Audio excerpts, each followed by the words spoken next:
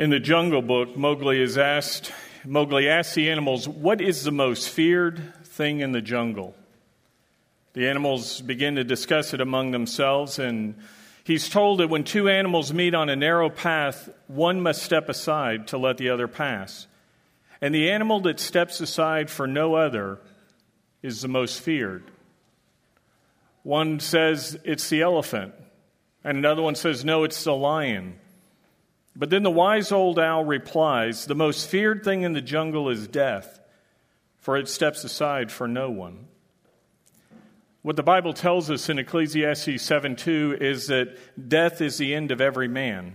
But as we will see as we turn in our Bible today to Luke chapter 7, we don't have to fear death if we're walking with Jesus, because Jesus is able to make even death step aside.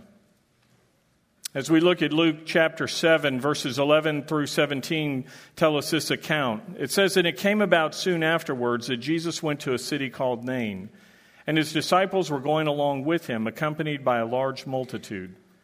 Now as Jesus approached the gate of the city, behold, a dead man was being carried out, the only son of his mother, and she was a widow. And it was a sizable crowd from the city that was with her. And when the Lord saw her, he felt compassion for her. And he said to her, do not weep. And he came up and he touched the coffin, and the bearers came to a halt. And he said, young man, I say to you, arise. And the dead man sat up, and he began to speak, and Jesus gave him back to his mother. And fear gripped them all, and they began glorifying God, saying, a great prophet has arisen among us, and God has visited his people. And this report concerning him went out all over Judea and in all the surrounding district. Now, it tells us here, the story begins by saying, and it came about soon afterwards. If you were reading through the Gospels, what you would find is that morning Jesus had been in the city of Capernaum. And there Jesus had done yet again another great miracle. He had brought a man who was near death and healed him. And here we're reading about how he brought a man who had died back to life. Now, leaving Capernaum that morning, he headed out to Nain. And if you were to look at a map and look at the geography, Capernaum was about a day's journey away from Nain. So that means early in the morning this miracle had happened, and Jesus begins headed to Nain. It's on the eastern side of the Jezreel Valley, and the town of Nain is a little town that is up on the side of the hill of Moreh. And as Jesus leaves Capernaum and goes, we're told that there is a large crowd with him. There would have been a number of those in the crowd who had seen the miracle in Capernaum, and they're following Jesus saying, what's next? What other great thing is he going to do? And as this caravan is traveling along, people would have seen it, and they would have walked up and said, what's going on? Well, this is Jesus. Jesus has been doing these great miracles, and more would have been joining in the procession. And as they are heading up the side of this mountain to the little town of Nain, out comes another procession. Now, this one is not buzzing with excitement. This one is not talking about the great miracle they've just seen. Instead, they are grieving. And they're talking about the great loss that has just been suffered. Verse 12 tells us, now as he approached the gate of the city, behold, a dead man was being carried out, the only son of his mother, and she was a widow. And a sizable crowd from the city was with her. Now, as they're carrying this coffin out, it's not like the ones that we're used to seeing. If you've been at a funeral, you know we have these closed-top caskets that are often carried by pallbearers about this level. This coffin would have been like what you see on the news in the Middle East. This would have been an open-topped, shallow box, or maybe even just a pallet. It would have been carried at shoulder height.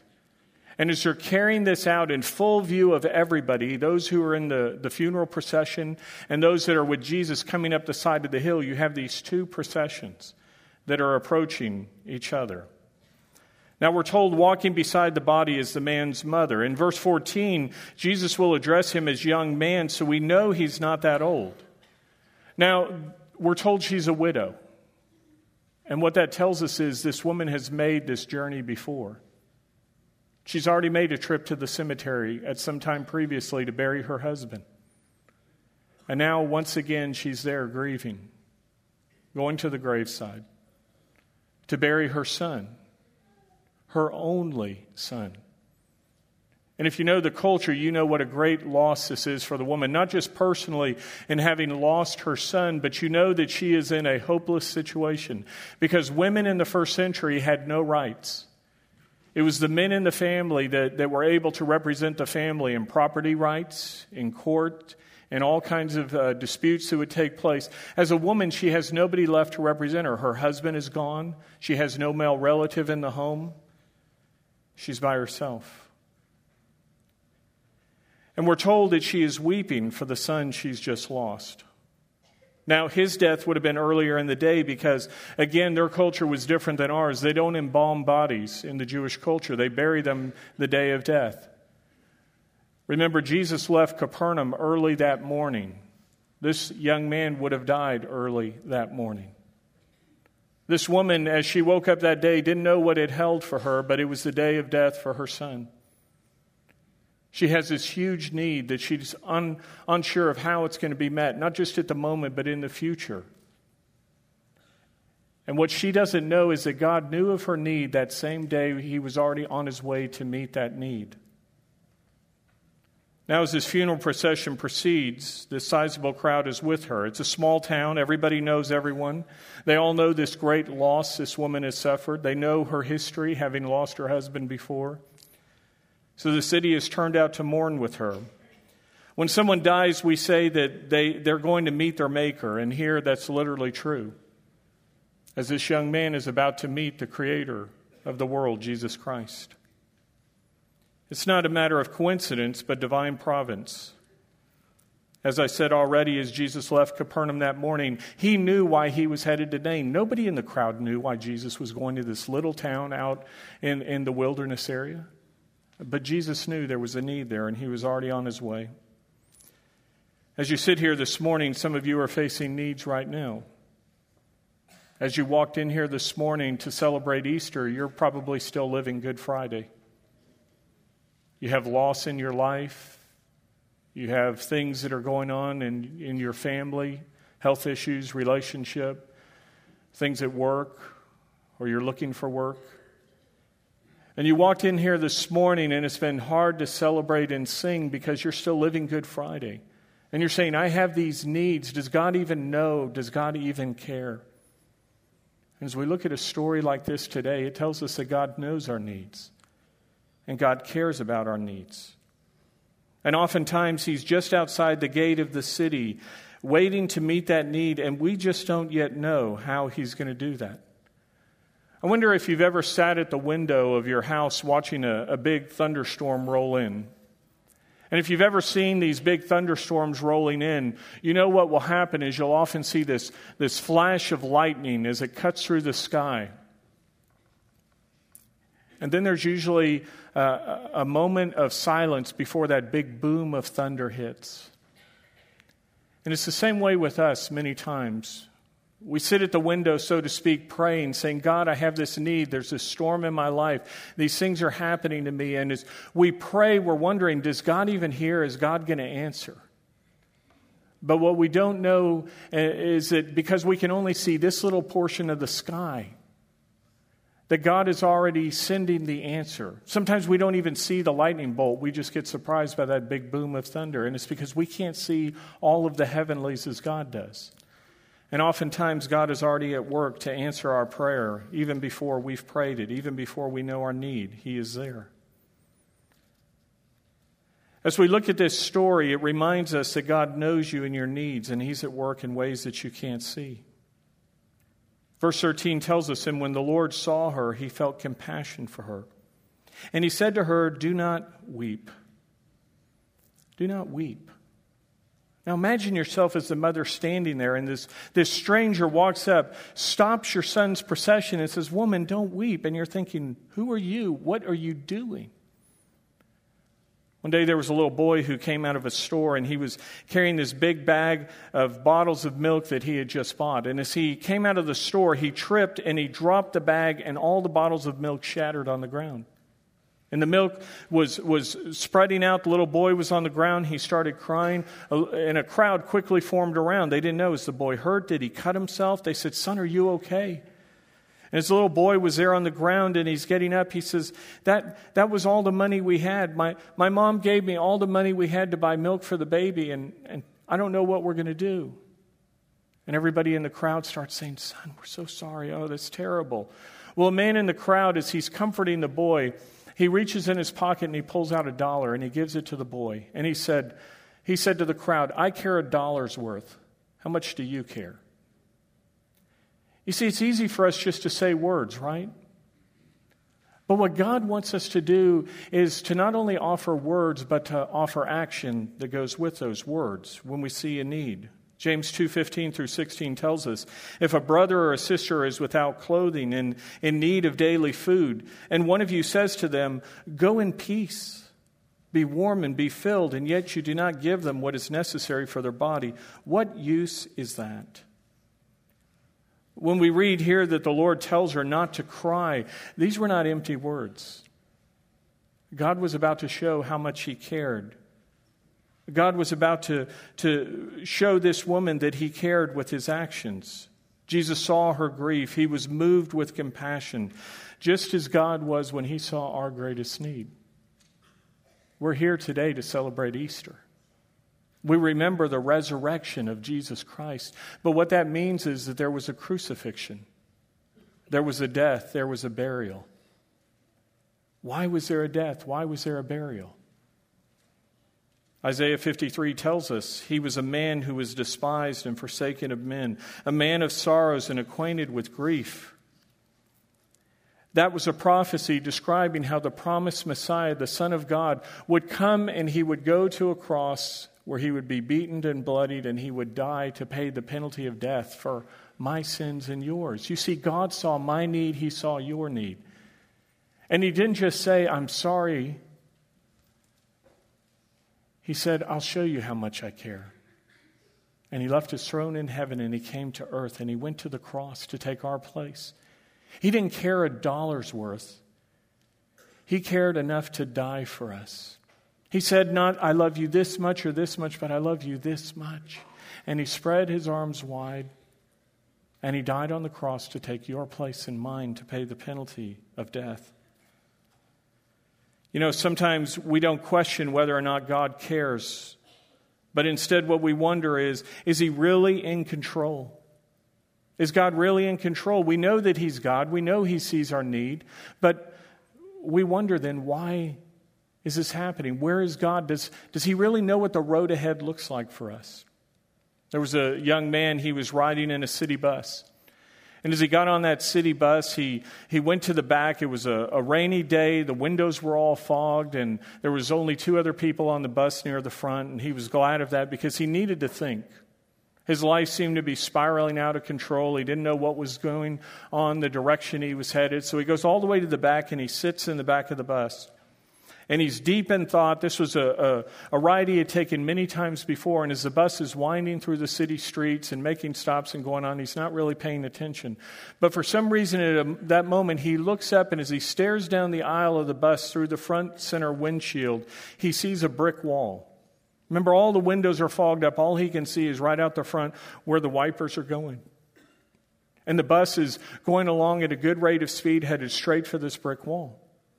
And the young man looks up and he says, doesn't the bus driver see the wall? Is he asleep? Is he okay? And he stands up and he's about to shout, watch out. But at that very moment, the bus driver just turns the wheel slightly, and the bus turns down the street that the young man couldn't see ahead, and that brick wall just passes harmlessly by. And he sits down at the back of the bus and he says, you know, maybe I just need to let him drive. He can see the road better than I can from up ahead. And then it dawned on him that maybe that was what he needed to do with God as well. That he needed to let God be the one at the wheel, the one driving his life, because God could see the whole picture. God could see the road ahead while this young man could not. As we look at this passage today in Luke, I'm sure this mother was like that young man in the back of the bus. As she was going to bury her son, all she could see was the brick wall ahead. And all she could say is, God, what are you doing? Where are you? God, do you care? But what she didn't know is that God was in the driver's seat and he was about to turn the wheel. As you listen to this story today, I wonder if any of you are riding in the back of the bus. And you're wondering, where is God? Does He care? Is He really in control? Friends, the real question you have to ask yourself today is, who is at the wheel of your life? Is it you, or have you given it to God? If God is the one who is at the wheel of your life, then you can sit back and trust that He knows the road ahead. You may be driving along right now and think, I'm okay, everything's fine. But what you don't realize is farther up the road is a sharp curve that you can't anticipate. Farther up the road, there is a bridge that is out that you will not be able to get over on your own. That's why Jesus Christ came. The Bible tells us that we are separated from God by a chasm of sin. It says, for all have sinned and fallen short of the glory of God. But what the Bible goes on to tell us is that the free gift of God is eternal life in Christ Jesus our Lord. The wages of sin is death, it says, but the free gift of God is eternal life in Christ Jesus our Lord. Jesus knows the bridge is out, and He is the one who has provided the bridge from earth to heaven to restore that broken relationship with God. Jesus said in John 14:6, I am the way and the truth and the life. No one comes to the Father but through me. So if you're at the wheel of your life this morning, if you feel you're in control and are doing fine, you need to realize there is a bridge that is out ahead, and without Jesus Christ to bridge that chasm, there is a day coming where you will not be fine. Because you, like this young man, will face death. And when you face death, unless you know the Lord of life, that death will be the end of you. It will be eternal separation from God. We see in verse 14 what happens when God is at the wheel. It says, and He came up and He touched the coffin, and the bearers came to a halt. I wonder how many times you've been driving up the road and you see a funeral procession approaching. What's your immediate thought? Yeah, I know. I got to hit the gas. I got to get through the intersection before that funeral procession comes, right? Because otherwise I'm going to have to stop. I'm going to have to be here. I'm going to have to let death pass me by, right? We used to live in a day where people would show respect for funerals. That when a funeral would approach, people would stop, sometimes even getting out of their car. And yet now we live in a day where people not only want to try to beat the funeral, but sometimes when they're stopped by it, they cut through the line when there's a car, because I just can't yield to this. Well, in the first century, when you approached a funeral procession, you not only had to stop and yield to it, but as the funeral procession would pass you by, you then had to join it. So as this funeral procession is approaching Jesus, coming down the hillside, going to the cemetery, Jesus and His procession, remember, are coming up the hillside. And what it means is that at that moment, the two are meeting. And the question becomes, who will yield to who? Do you remember the words of the wise old owl? Death steps aside for no one. The question becomes, who would yield to whom? Would it be death or the Lord of life that would yield to the other? Would the funeral procession pass Jesus by, and would He and all of His followers then have to follow it to the cemetery? Or would death yield to the Son of Man, the Son of God? Jesus stops the procession. All eyes are focused on the coffin. And Jesus says, young man, I say to you, arise. And the dead man sat up and he began to speak. Now, remember, this is a coffin that is shoulder high. Everybody sees it. And as Jesus does this, they suddenly see this young man sit up in this open-top coffin. Now, I love critics of Scripture who always try to explain things away. Some of them, as they have looked at this account, they've said, well, what we had here was rigor mortis. Do you know what rigor mortis is? Rigor mortis is where a body, after it has died, the muscles will contract and tighten. And so what they're saying is this dead body kind of sat up because of rigor mortis. Now, if you're unaware of it, Luke, the person writing the Gospel of Luke that God used, his profession, his career was a medical doctor. Luke knows the difference between rigor mortis and a resurrection. He tells us the young man began to speak. Before I was a pastor, I was a policeman in Dallas, and I dealt with a lot of dead bodies. And I've seen dead bodies twitch or move. There are times that a hand will contract, a leg might make a little movement. And when a body has died, and as it is going through the process, there are times that it twitches. But again, we're not dealing with rigor mortis. We're dealing with a resurrection. I was a field training officer, and as a FTO, you would get rookies out of the academy. And one of the things you had to do was acclimate these young officers to the street, and you had to give them exposure and experience in all kinds of situations. And one of those was dealing with dead bodies. And all the other police loved it when FTOs had rookies because it meant they could slough off all those calls they didn't like, right? They tell the dispatcher, this sounds like a great training call. And they would then call the FTOs. And so there was one time there was a indigent, a homeless man who had died under a bridge. And as they're dispatching it, they gave it to myself and another field training officer who had a rookie. And so we get to the scene, and it's not like TV where, 100 people and the coroner is always there. The street officer usually has to investigate the initial situation and decide whether or not it looks like a scene of foul play or is just some kind of natural situation. And so the rookies are there, and they're wide-eyed, their first exposure to a dead person, and we tell them, put on your gloves, and we're walking them through the process. We're standing around this individual's body, and we say, now look, you need to look for marks of foul play. You need to look the body over. You're going to have to search it to find identification, and you're walking them through the steps. And so we're both standing back while these two young officers are, approaching the body kind of scared, and they're what do we do? And at that moment, as they're both leaning over the body, this one contracted, and fairly substantially. And so as they're leaning over it, this body kind of sat up a little. And they both jumped back screaming. Now, I had this one guy who was a big African-American guy. His name was Patrick. And it scared Patrick so bad, he pulls his gun. And at that moment, I started screaming too. Don't shoot! Don't shoot!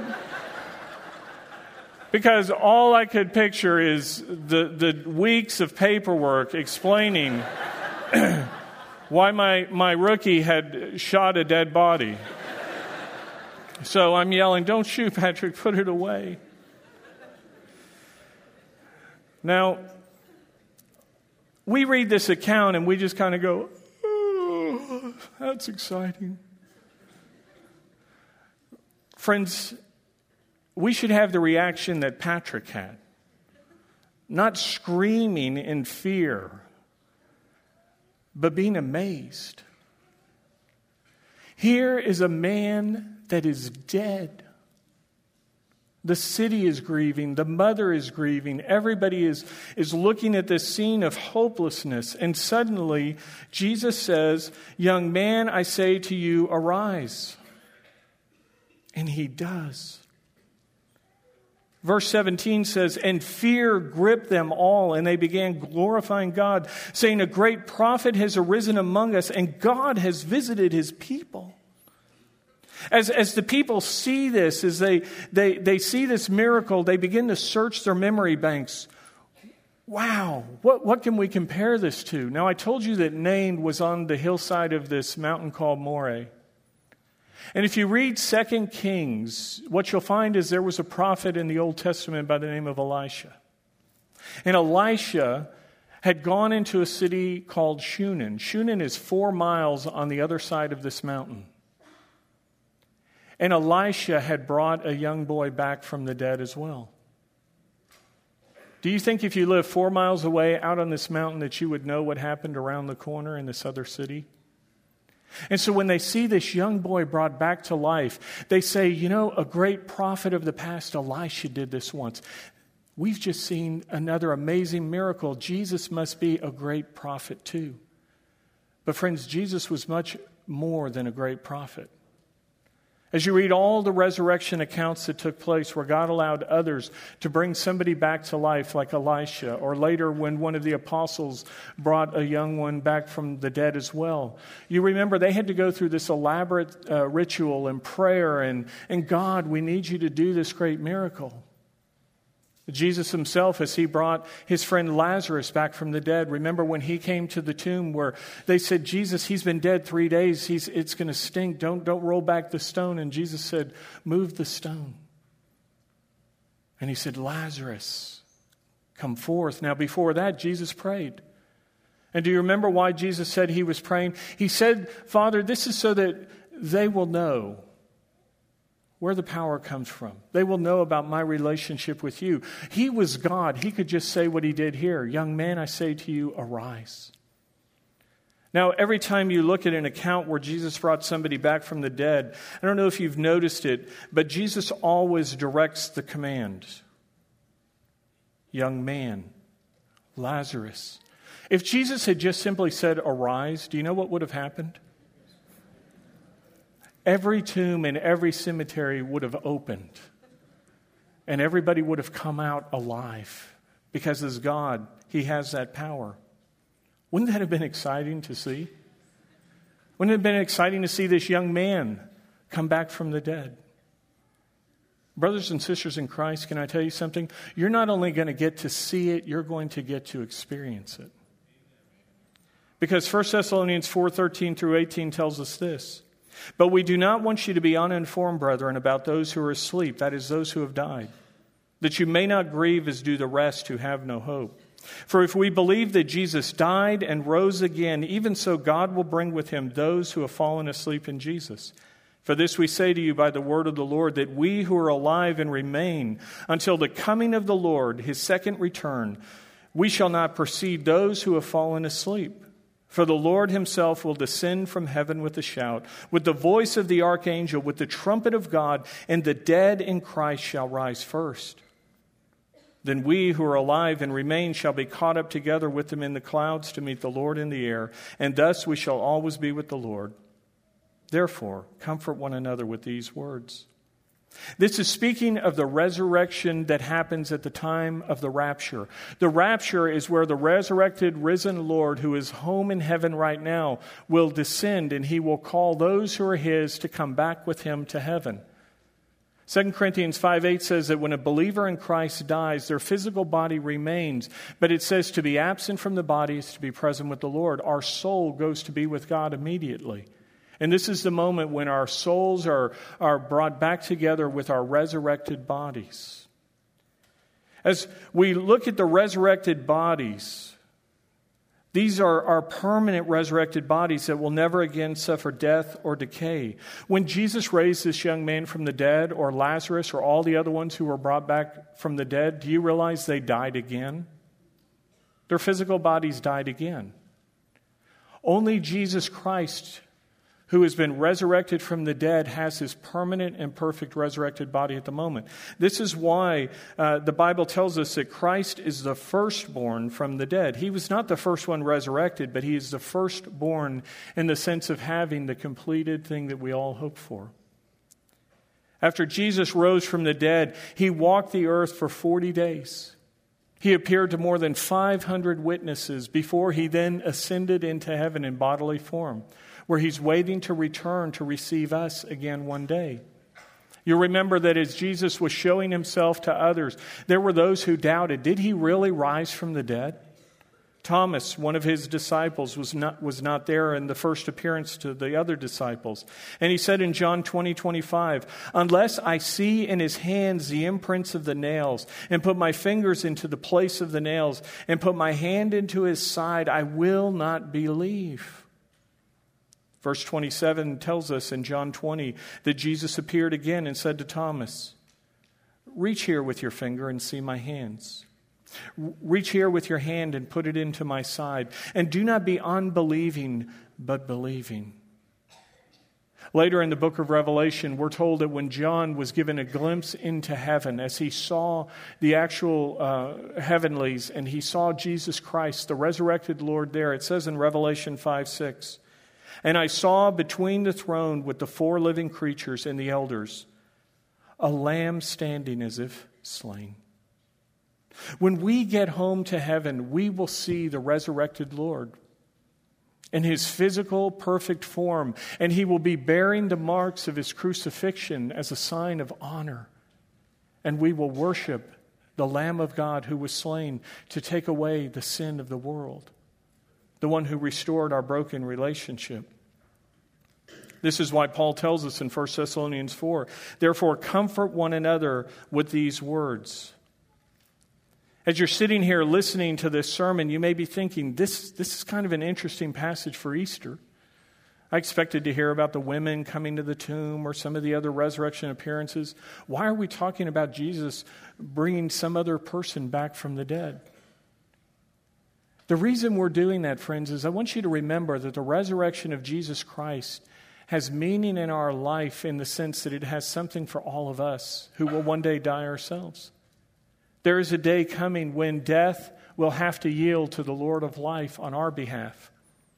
There's a day coming when every one of us here, unless the rapture occurs first, will physically die. Death is the end of all men, the Bible said. And on that day, where you will spend eternity will be decided upon which procession you are in. Funeral or follower of the Lord of life, which procession are you in today? Are you walking in the world's procession? One of hopelessness? Thinking there is a day coming and I die and then it's done and it's all over? Or are you walking in the procession as a follower of the Lord of life, Jesus Christ? The one who met death one day on a hill called Calvary. And that day death yielded to Jesus Christ as well. He was crucified, he died, and when he was buried in the tomb, everybody thought it was over, that death had won, that sin, death, and Satan were the victor.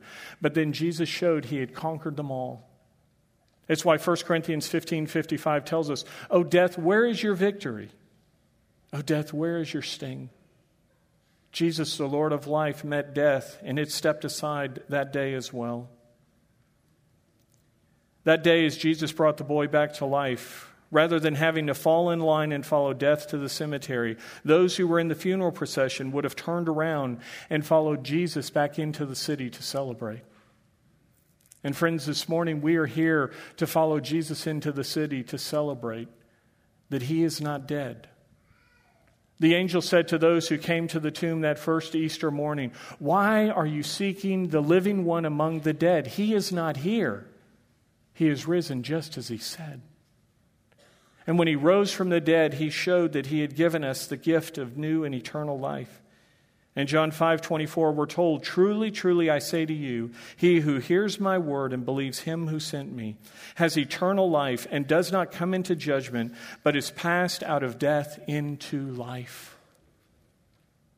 Friends, this morning I have an invitation for you. One where I'm inviting you today to step out of the funeral procession and to become a follower of the Lord of life.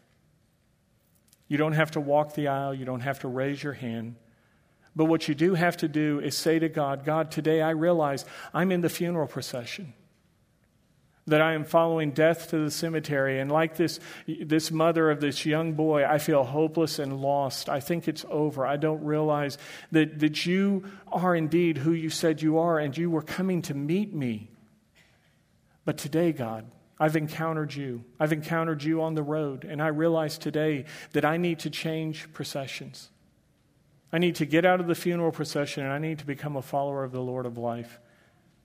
I believe you are who you said you are, the Son of God, sent to come and take my place on the cross to pay the penalty of death that I owed for my sins. And today, Lord Jesus, I turn from my sins, and I turn to you to be my Savior. Romans 10:9 says, if you confess with your mouth Jesus is Lord, and believe in your heart that God raised him from the dead, then you shall be saved.